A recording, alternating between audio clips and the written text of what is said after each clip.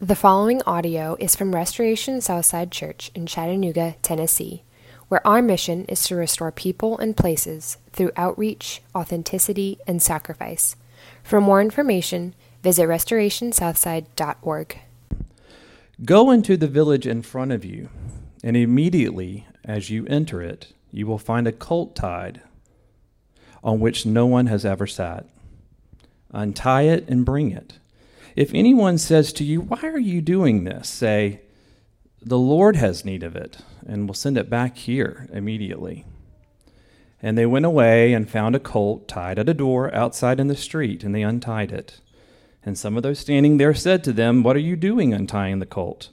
And they told them what Jesus had said, and they let them go.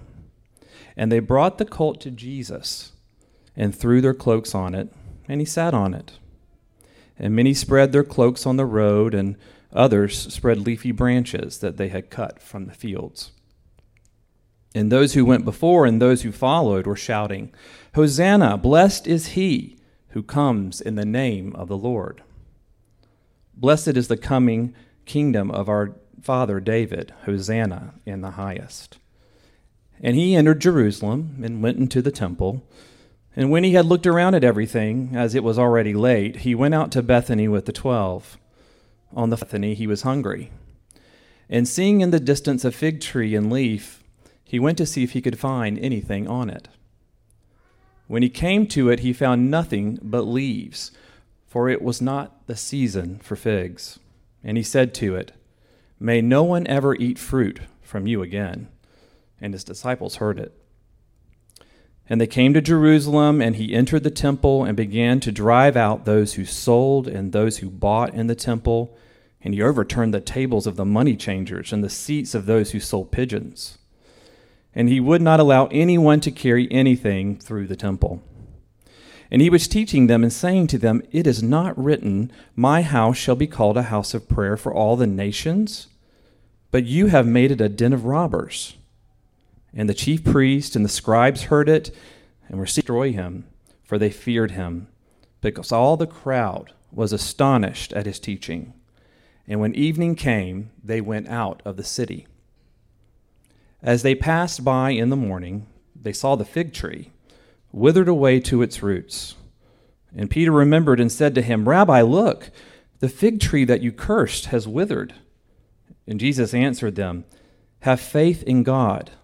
Truly I say to you, whoever says to this mountain, 'Be taken up and thrown into the sea,' and does not doubt in his heart, but believes that what he says will come to pass, it will be done for him. Therefore I tell you, whatever you ask in prayer, believe that you have received it, and it will be yours. And whenever you stand praying, forgive if you have anything against anyone, so that your Father also, who is in heaven, may forgive you your trespasses." This is the word of the Lord. You may be seated. If you are in kindergarten or have kids in kindergarten through 5th grade and you would like to go to Children's Church, please join the volunteers by the Kids Zone sign. And if it's your child's first time at Children's Church, please go with them so we can get them checked in.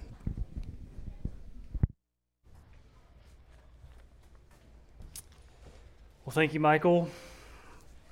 It's a lot of words you just read. And so that is what you call whiplash. We've been in Galatians 5, looking at the fruit of the Spirit this summer, and we have transitioned from looking at one word a week to looking at 25 verses as we jump back into Mark. And so we are in it. Let's jump in the deep end. So let's get our swimmies on. But what has kind of led us to Mark 11? That's where we are. That's what was just read for us, the opening scenes of Mark 11. And it's that Mark is telling us Jesus has come and he's king. In chapter 1, he says the gospel of the kingdom, that's what Jesus brings, the good news of the kingdom, that the king is here and it's good, and it's kind of this victory word of a militaristic word of we're winning, this is good. And then we hear and see kind of chapters 1 to 6, 7-ish, these teachings about how Jesus teaches in his kind of home region of Galilee. And then We see in chapters 7 to 10-ish, him do those things, but him do it with the intent of showing his disciples, hey guys, this is who I am. I'm the one who's everyone's been waiting for, and this is me. And so Mark is somebody who is, like the words of Elvis, a little less conversation, a little more action. He's all about moving forward in the story. And so we see here a lot of movement, and yet he gives us detail, and we'll look at all of it. But we see here that Mark is trying to show us that this familiar story, it's read at Easter a lot, the triumphal entry, and then a little after it, we read for Palm Sunday. That's showing us why Christ came, why Jesus came, and it's this. He came to be nothing so we can have everything. Jesus came to lose so we could win. It's simple as that. This is a very familiar story probably to some people. It's certainly not the first time you've heard it, maybe. So with a familiar story, it's important that we take a breath and recognize we need new eyes, and we need to be surprised by what the Lord has for us in this passage.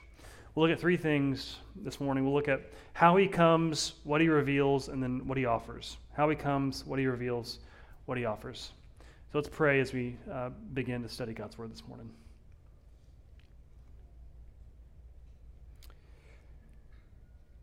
Lord, in a familiar passage, it's easy just to put cruise control on, kick back. And yet, Lord, you wouldn't ask that of us. May we this very day bring our lives into this room, not because of any words I have to say, but only because, Holy Spirit, you move when we read these words of life and truth, of goodness and glory.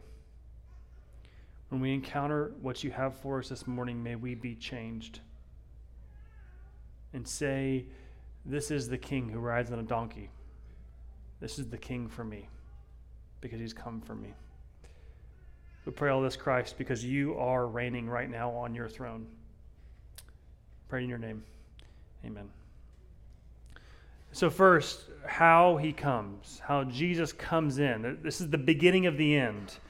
Mark will spend the last 6 chapters of his book looking at 7 days of Jesus' life, the last 7 days. He will spend 38% of his book looking at 0.06 of Jesus' life. You got to probably think it's probably an important 0.06. And so this is the beginning. It's kind of that first domino to fall, and it's the triumphal entry. And he's not a detailed guy. He's fast-actioned, and yet he gives us kind of glimmers of detail that are weighty. They're deep. And so here in this triumphal entry, as Jesus comes in as king, and they reign, and they acclaim him as king, Mark shows us the route of the triumphal entry. And it's from the Mount of Olives into Jerusalem and the temple. That he's going from this mountain into Jerusalem. And this Mountain of Olives is not just an elevation and just kind of a convenient hill. In Zechariah, this Old Testament prophet, he says, when Jesus comes back, when the Messiah comes back, he will come down on the Mount of Olives. That's where he's going to come. I won't tell you when he's coming. People get in trouble. But he's going to come there. Jesus is leaving the place that he knows that when he returns victorious, he's coming there. And he's leaving that place and going into the place that he knows he will die. That's the route. The mode. He hops on a donkey and he rides in. Now, it's often when a king would parade into a city and people get all excited. It's like the Super Bowl winning team. They have this big parade. It's good to have a parade and celebrate. And so it's very common. And yet he chooses a donkey. That is the equivalent, if you're a motorcycle person, hopping on a Radio Flyer trike and riding into Sturgis. It is equivalent to riding the tiny tyke red and yellow thing that we all skinned our top of our legs on as a kid into Monster Jam. I mean, it has nothing. He chooses the vehicle of a child, a small little donkey, as the king to ride it on.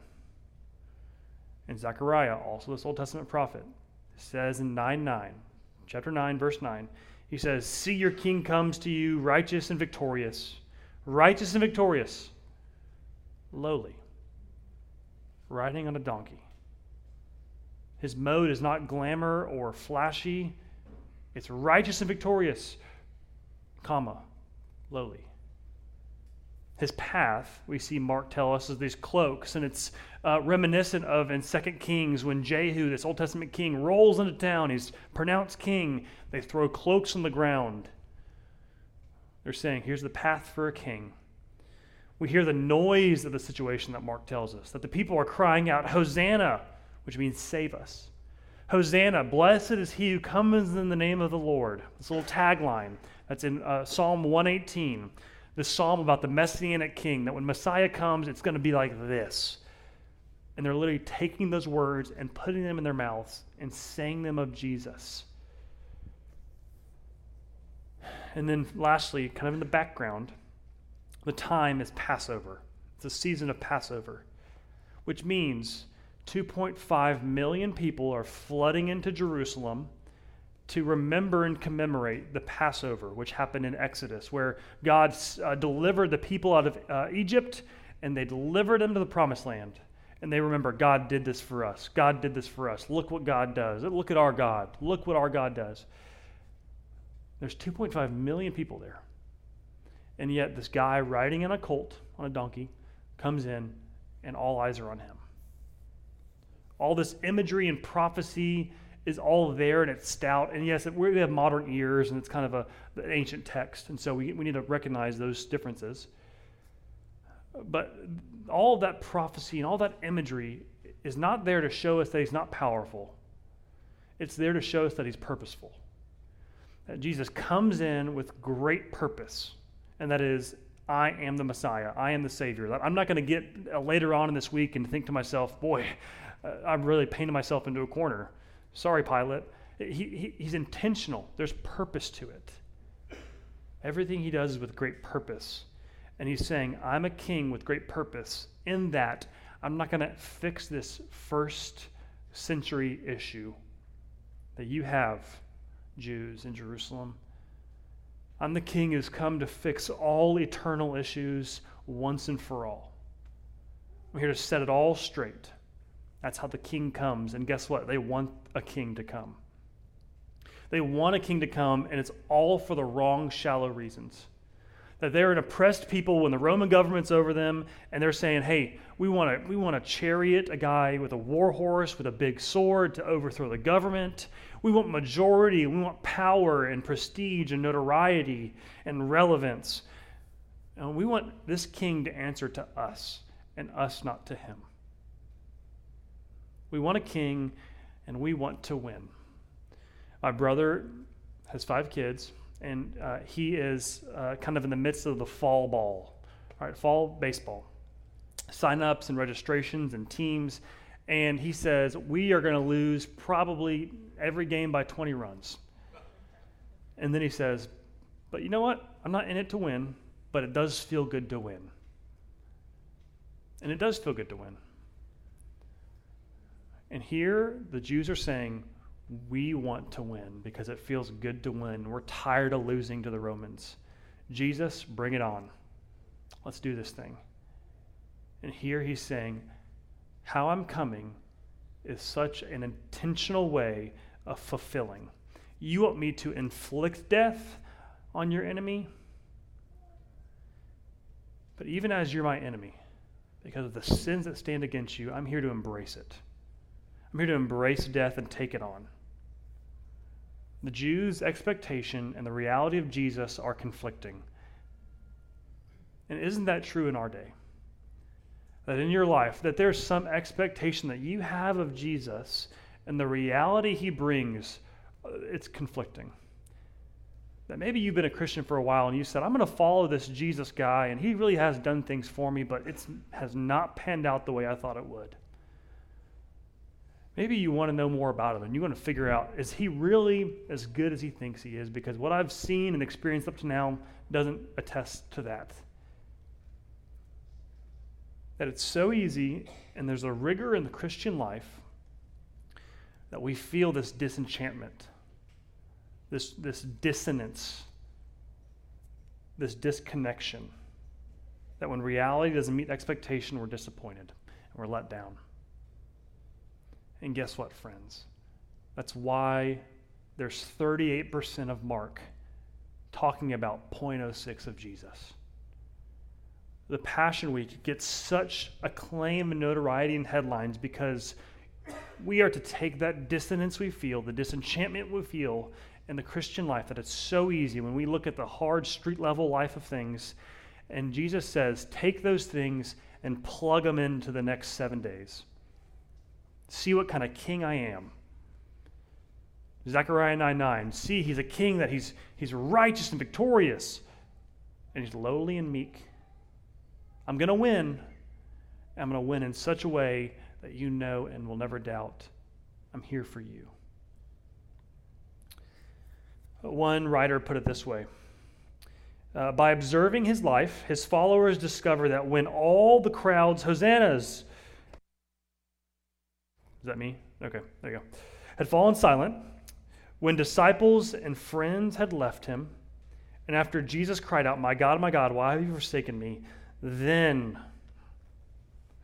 it was that the Son of Man rose from death. Then he broke through the chains of death and became Savior. He's riding in now and getting all the publicity.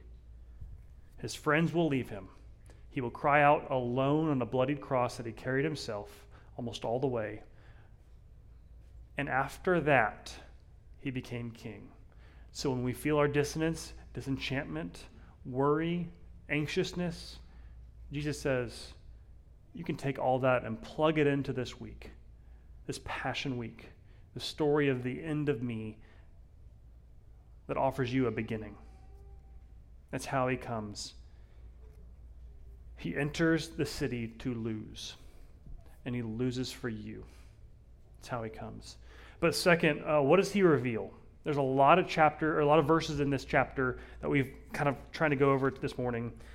And it's clear that what happens in these kind of multi-storied vignettes of what Michael read for us, there's a lot going on. And also it's clear that it's a PR nightmare. Jesus comes in as king, and he's going, and he's king, and people are saying, Hosanna, all this stuff. It's time to take over. And he goes straight to the temple. And what does he do in the temple? And what's going on in the temple? Nothing. It says he goes in the triumphal entry, enters the temple, he looks around, and nobody's there. It looks like poor planning on Jesus' part. And he looks around, and he soaks it in, and he's seeing at this temple what's going on.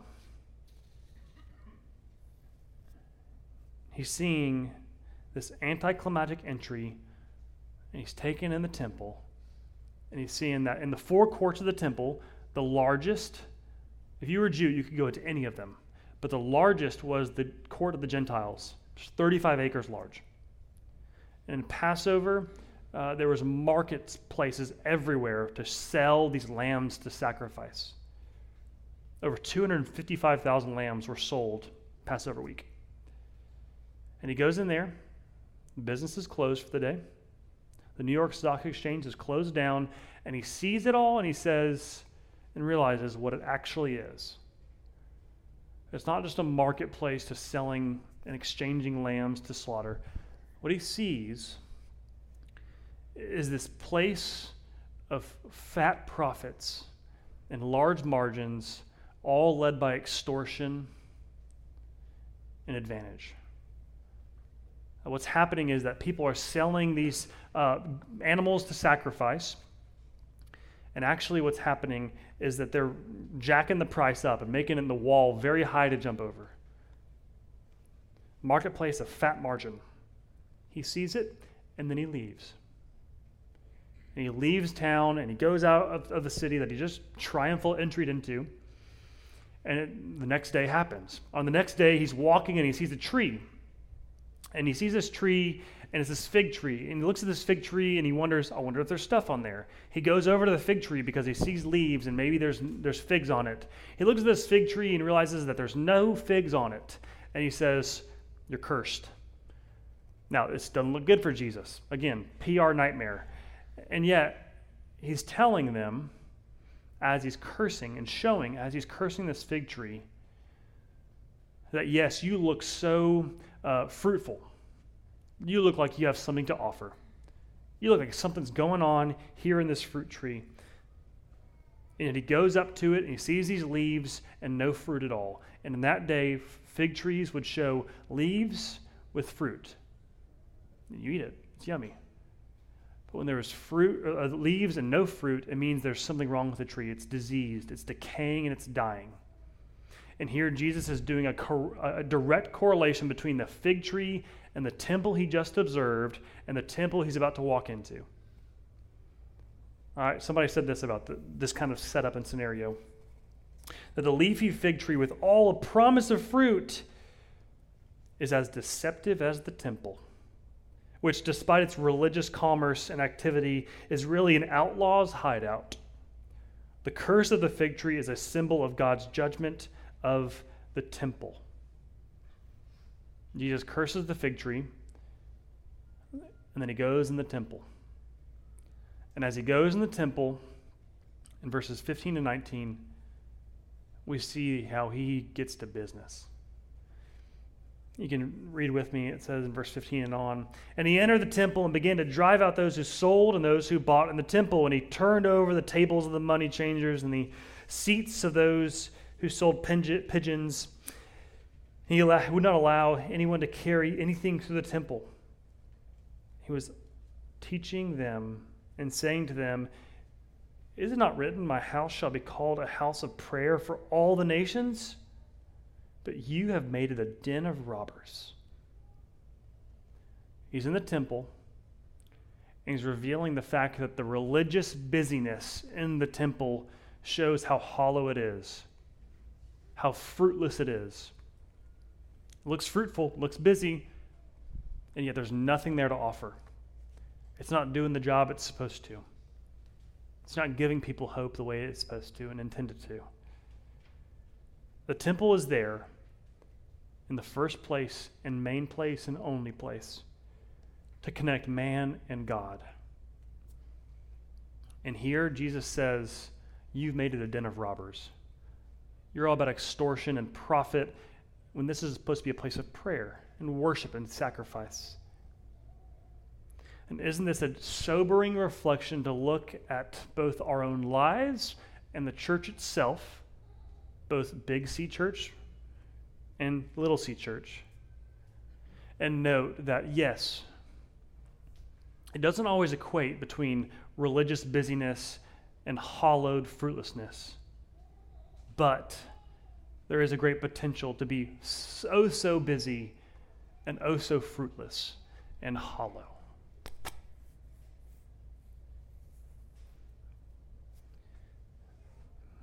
How do we guard ourselves from that?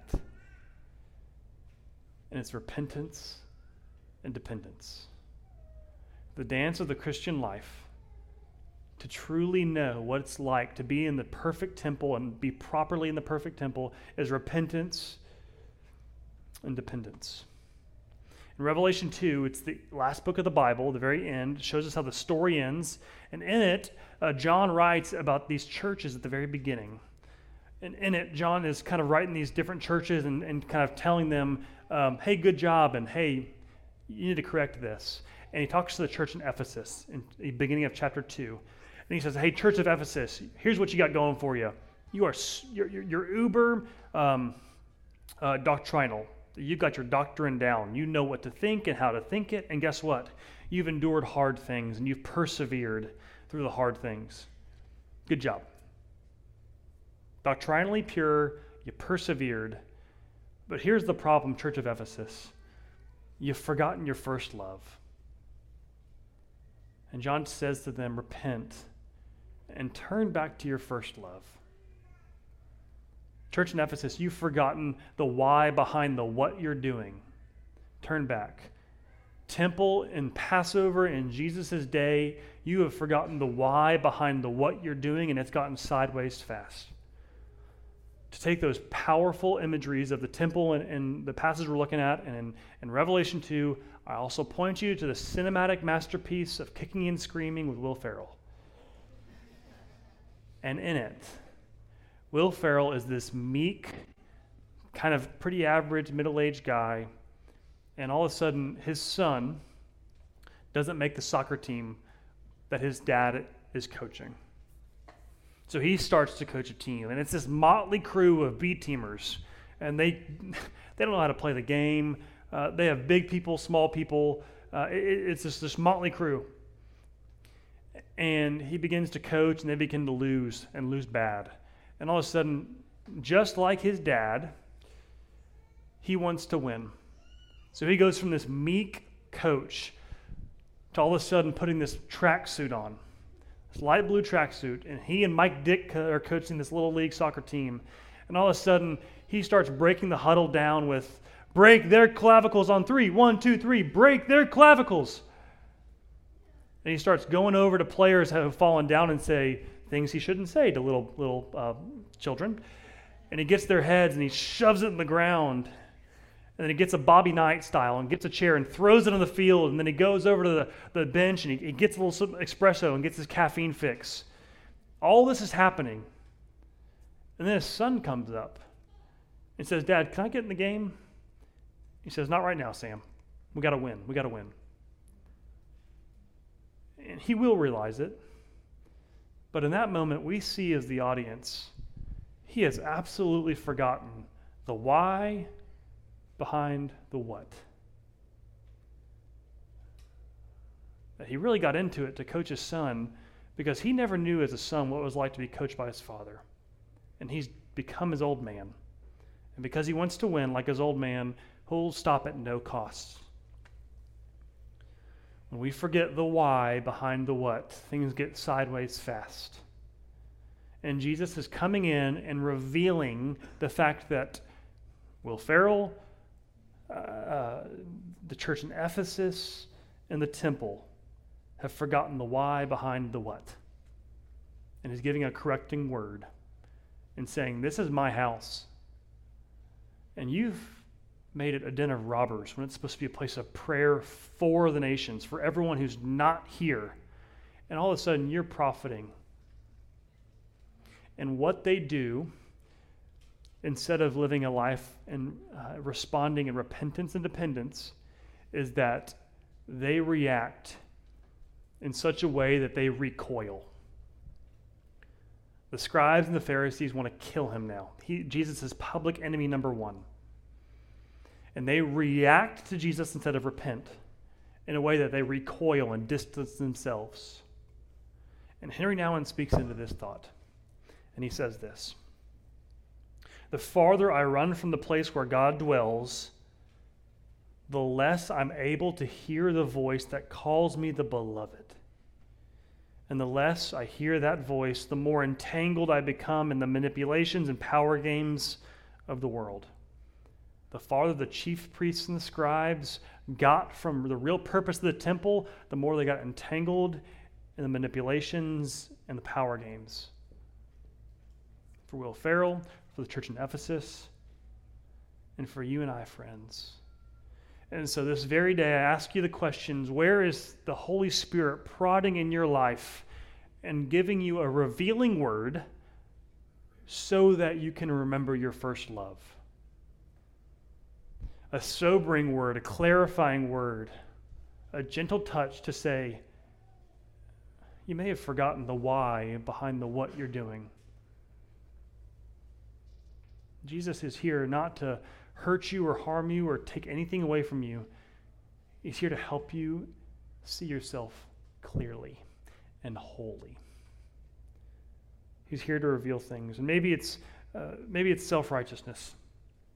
Maybe you are so good and everyone else is so bad that all of a sudden you've forgotten your first love because I'm good. I don't need it. I'm well off. Maybe it's self-contempt, that it's easy to hate yourself and drown out the voice that's calling you beloved. Because maybe hating yourself and self-contempt gives you a story to believe, and it's believable. Maybe it's a self-aggrandizing, that you are here to hype up yourself and promote yourself and think you're so great, so that maybe the voice at night stops and is just turned down a little bit. Maybe it's self-comparison, that if I was the other person, I would be better. I'm inferior. Or self-comparison of, I'm so great, I'm so glad I'm not like them. And Jesus is here to tell us, remember your first love, the place of where you get the most importance. He's here to reveal that. But lastly, he's here to offer something. This last idea, what does he offer? The next day after this temple and the fig tree and the temple again, we hear what goes on. And his disciples say, hey, Jesus, we heard you curse this fig tree, and there's the fig tree right there that you cursed. Not right there. Sorry, Stu.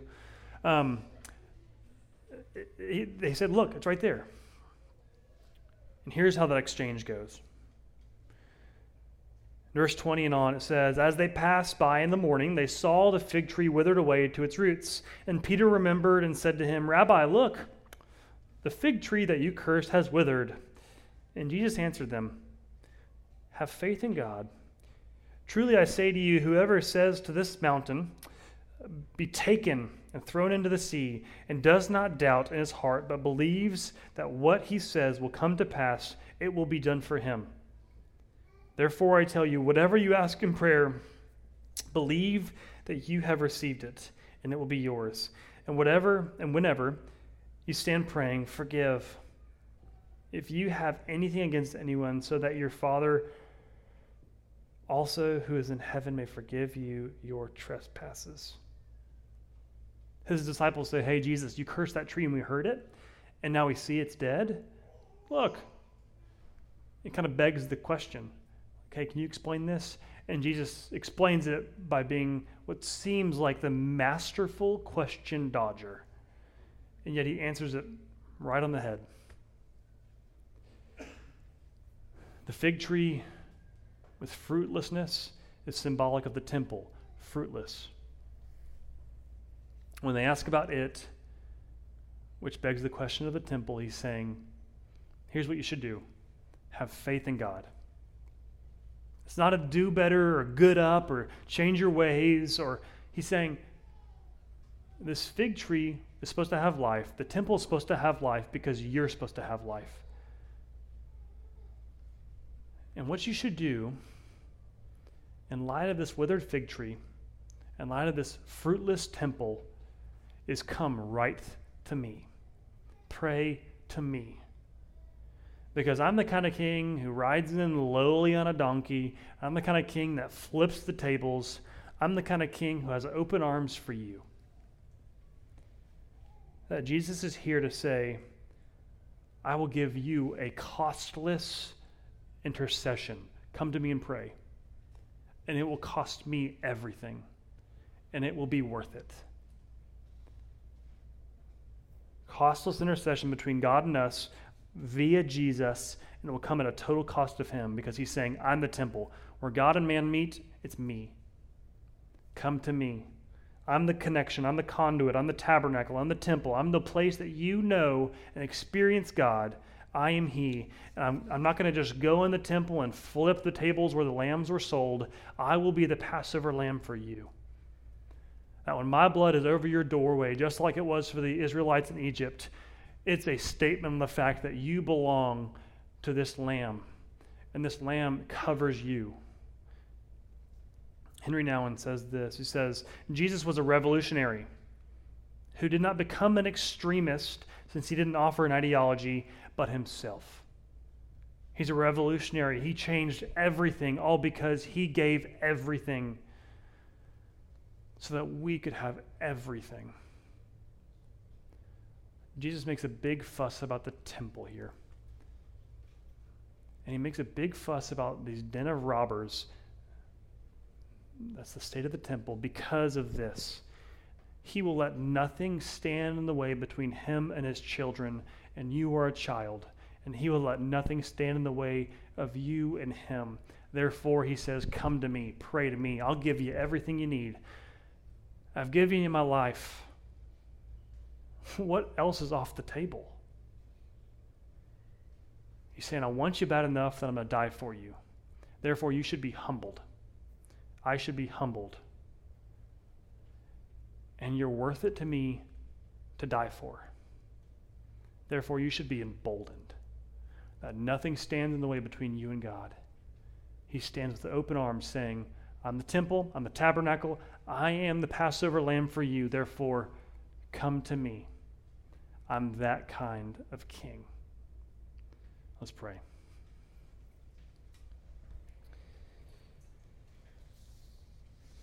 King Jesus, take this familiar story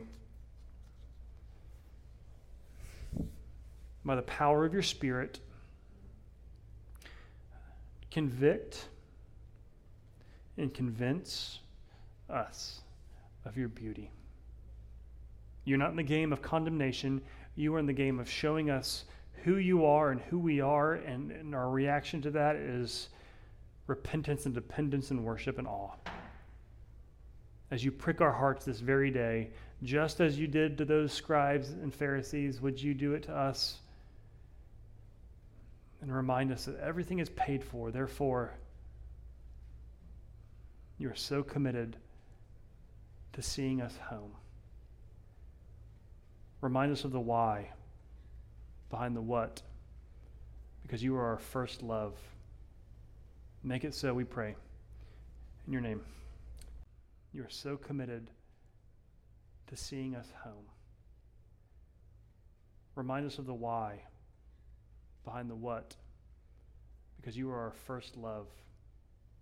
Make it so, we pray. In your name.